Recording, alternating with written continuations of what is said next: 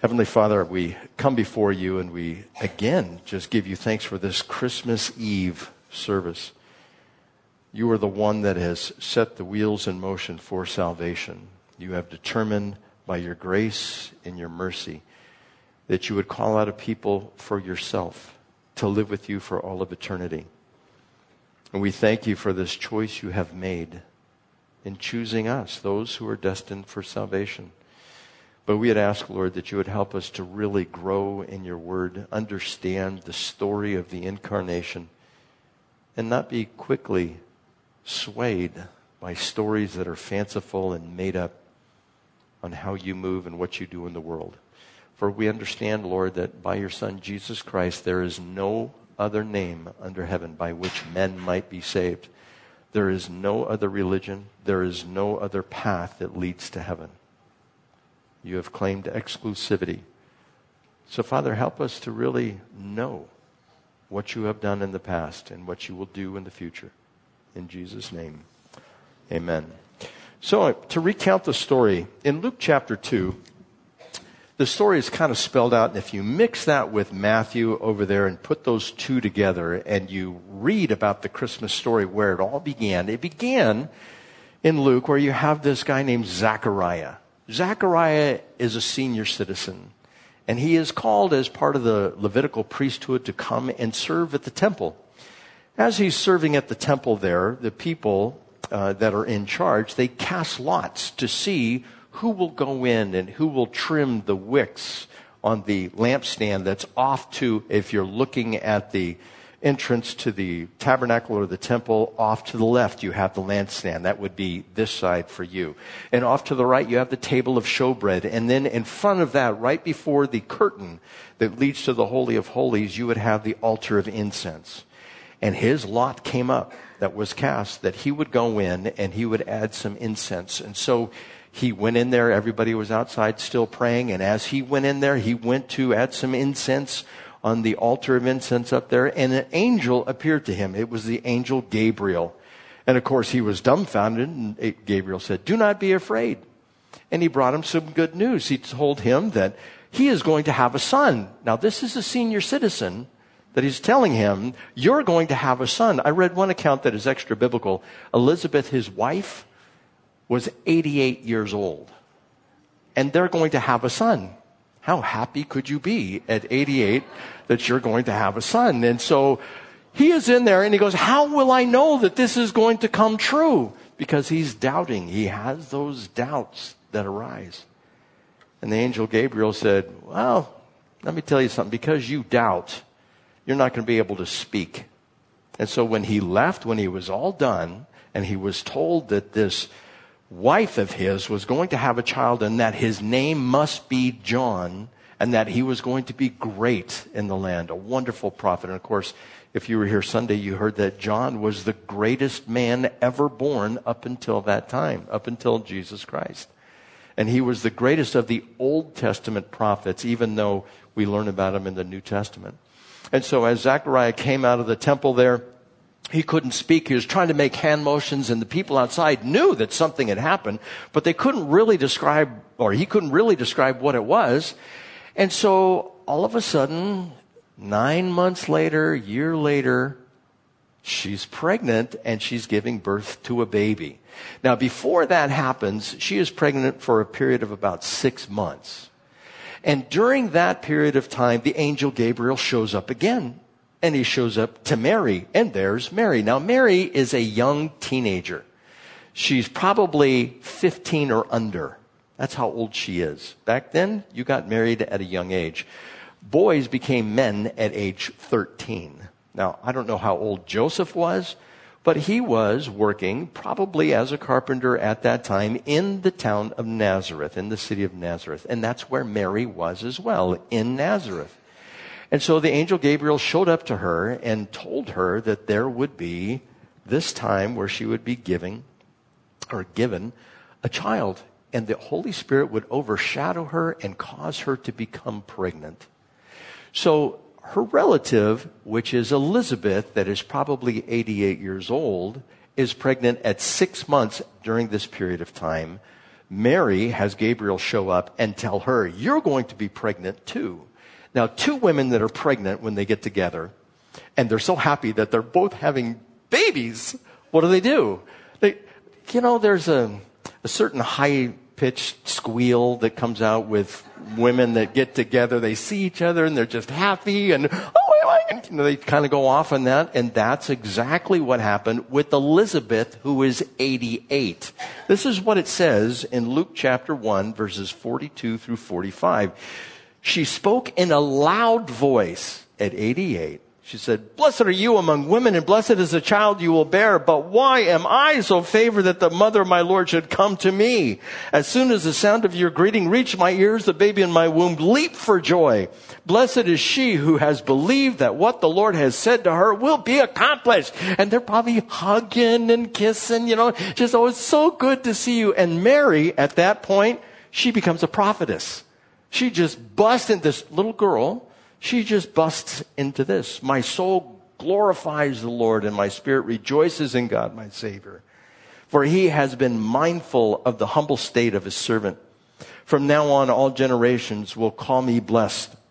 For the Mighty One has done great things for me. Holy is his name. His mercy extends to those who fear him. From generation to generation, he has performed mighty deeds. With his arm, he has scattered those who are proud in their inmost thoughts. He has brought down rulers from their thrones, but has lifted up the humble. He has filled the hungry with good things, but has sent the rich away empty. He has helped his servant Israel, remembering to be merciful to Abraham and to his descendants forever, even as he has said to our fathers. And so Mary showed up, stayed with Elizabeth for the next 3 months. By this time, she would have been 3 or 4 months pregnant with Jesus. Elizabeth gives birth to the child. And as the child is born, and 8 days pass, because in the Old Testament it was necessary to redeem the firstborn son. And you would have to take that son to the temple, and you would have to offer an offering. If you couldn't afford a lamb, you would give 2 doves or 2 pigeons, and they would sacrifice those. A blood offering, so to speak.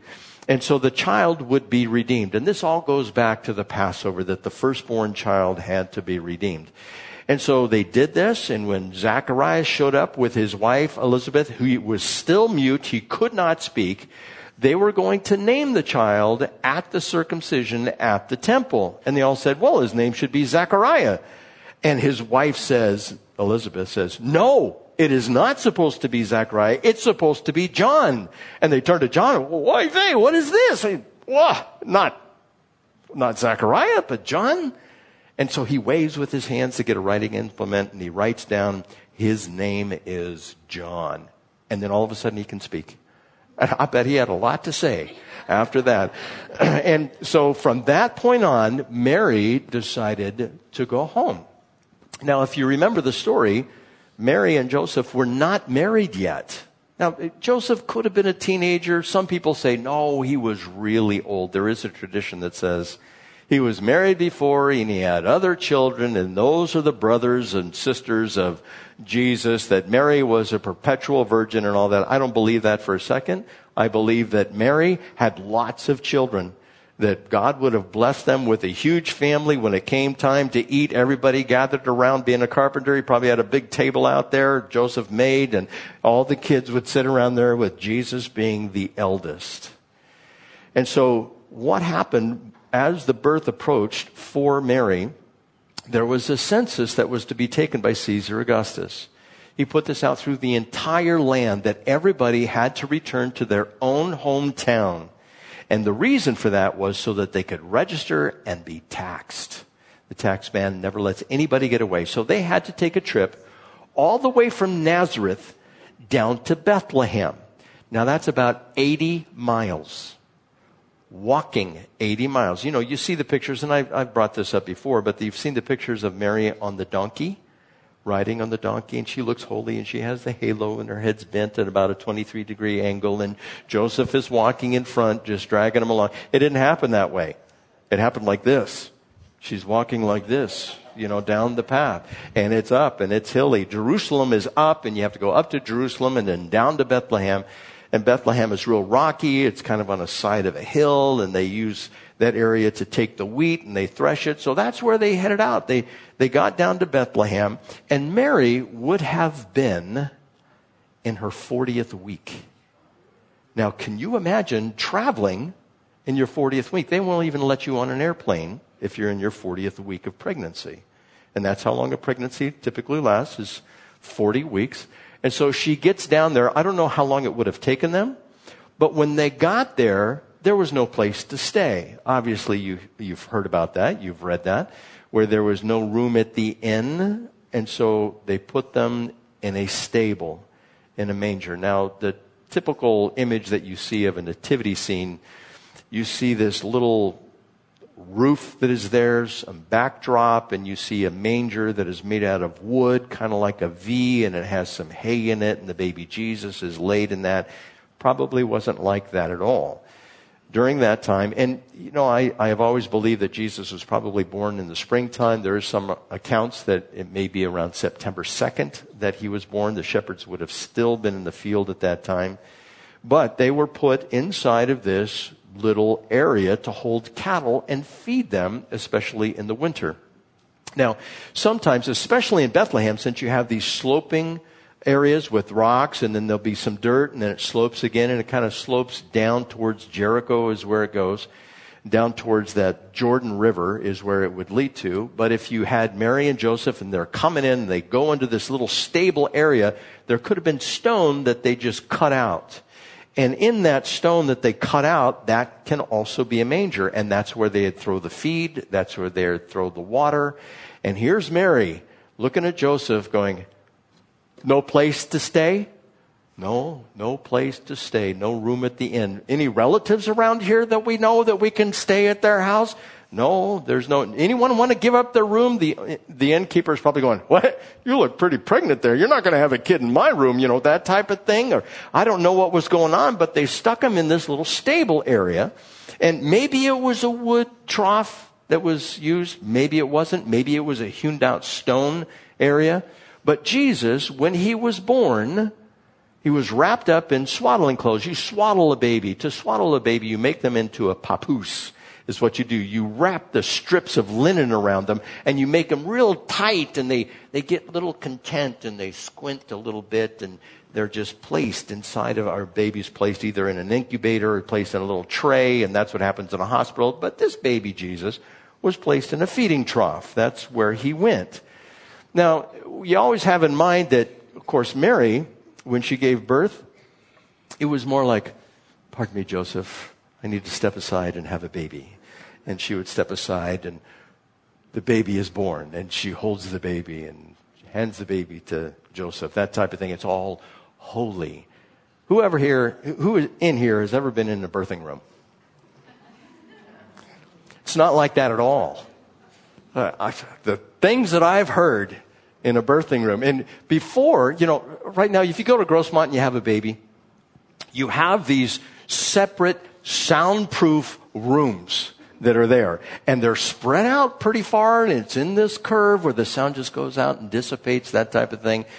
When our first daughter was born, we went into Grossmont, and there was an aisle going down here. There's a room there. It's about a 5x5. There's a room there, a 5x5, and a room there that's 5x5, and all the doors are lined up. And listening as you're going by is an incredible event to witness. And so, you know, as our child's being born, it was a rough time. The nurses are running around and everything, and you could see Joseph going, oy vey, what do I do next? You know, and he's figuring this out. He's probably a young guy, has no idea what to do.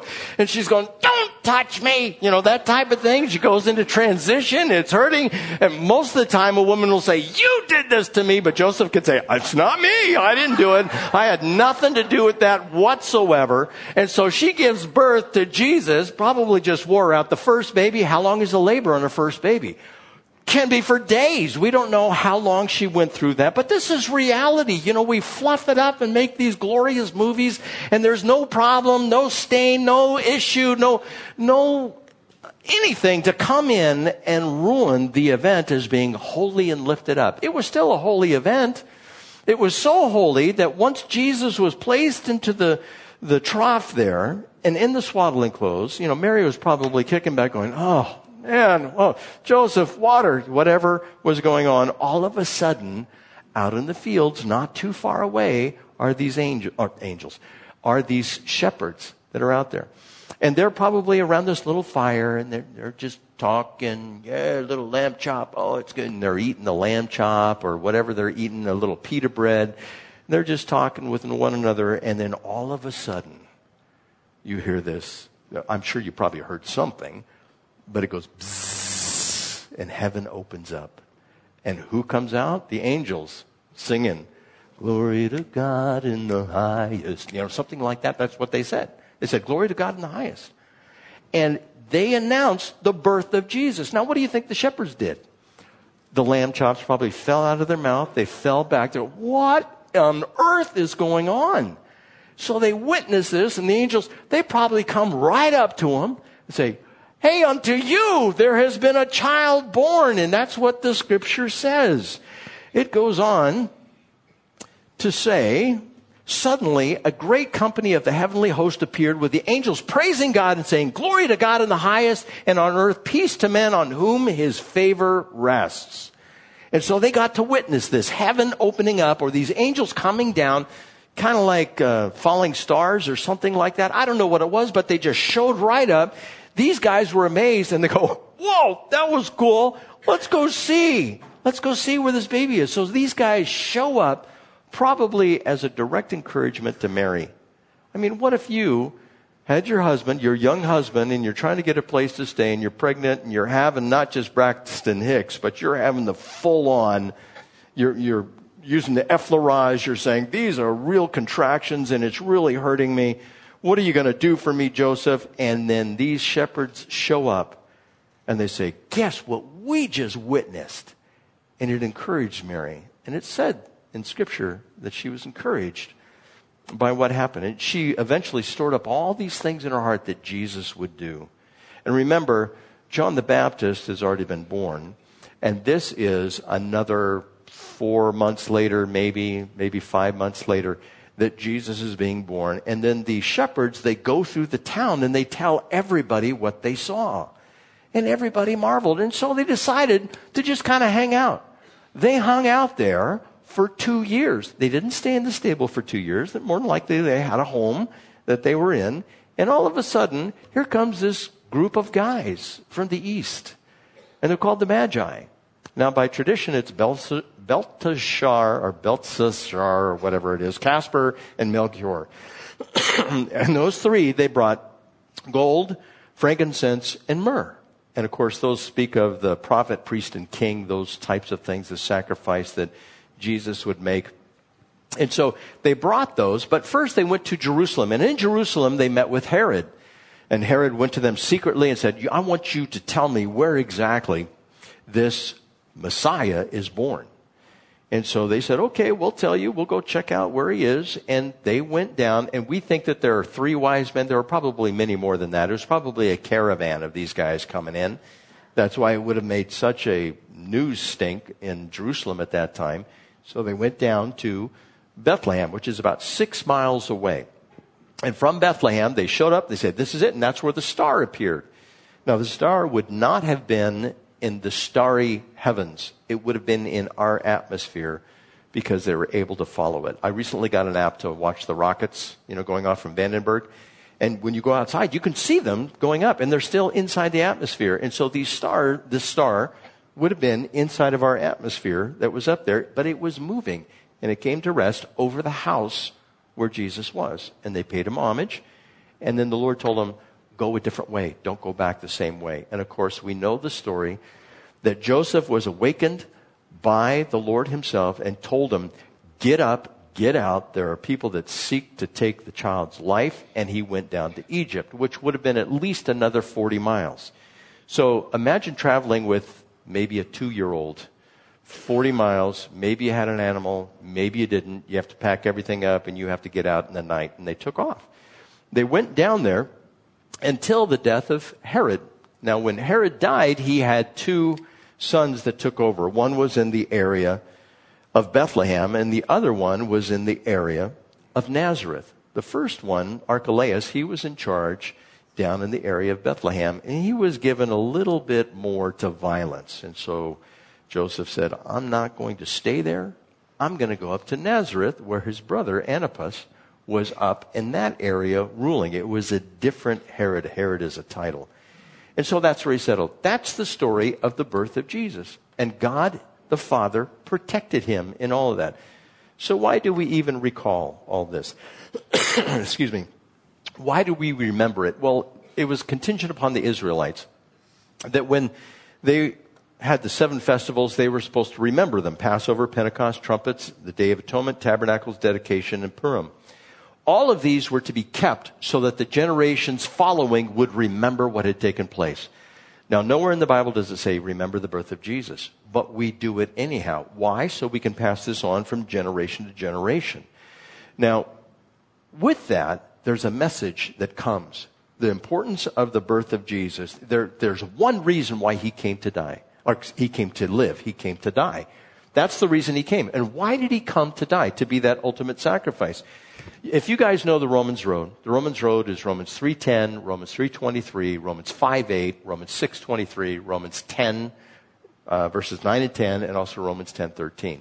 If you understand what that is, all men have fallen short of the glory of God. Sin has invaded because of the one man, Adam, and a result of that sin, death has come. And then because of that, everybody is under judgment. And unless we ask Jesus to forgive us of our sins, because there's no one righteous, no, not one. There is only one who is good, and that is Jesus Christ. We are all sinful. If somebody says, oh, that's such a good person. Oh, contraire, not a good person. There is no one who is good. And God declares this. It's not that we say it, it's God declares it. And he says we are all under a curse, and we are all in danger of being judged for all of eternity, separated from God. And so he says, if you confess with your mouth Jesus is Lord and believe in your heart that God raised him from the dead, you will be saved. And that's how we get into eternity with God. If we fail to do that, we're responsible for our own decision. It's not that God says, I don't accept you. God will accept anybody who comes to him. God is not willing that any should perish. And so it is incumbent upon us, and the act is called repentance, where we turn to God and we say, will you forgive me, God, for my sins? Will you be Lord of my life? That is how we get saved. Again, those people who don't do that don't go to heaven. And anybody who wants to go to heaven and live forever, they can, where there's no more mourning, tears, sorrow, pain, death. It all goes away, and we no longer have the sinful nature. That is our hope of the birth of Jesus. If he never came, we would all still be lost, because he provided the perfect sacrifice that was necessary. So where does that bring us? That brings us to a place of rejoicing.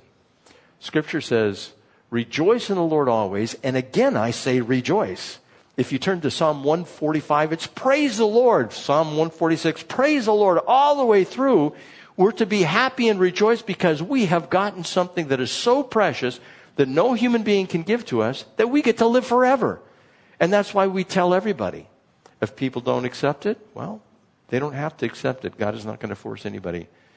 My prayer is that for you, you've accepted Jesus Christ. You said, I believe that I'm a sinner, and the only way I can get to heaven is by the grace of God and his mercy given towards me, that he is my Lord and the one that I submit to.